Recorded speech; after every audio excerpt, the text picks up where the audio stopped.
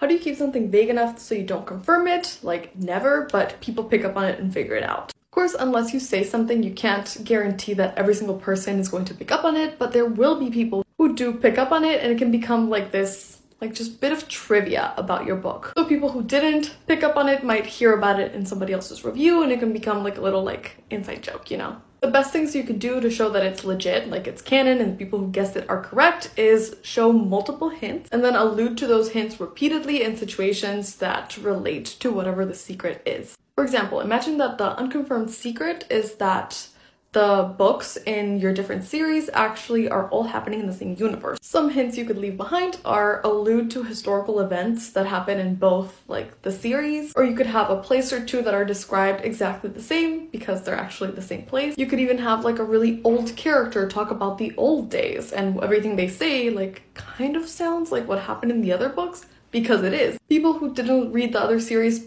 obviously won't pick up on it. People who did read the other series, some might pick up on it, some might not. But for the ones who do, it'll be fun to like hunt down the clues and be like, I really think I'm right. Short Cast Club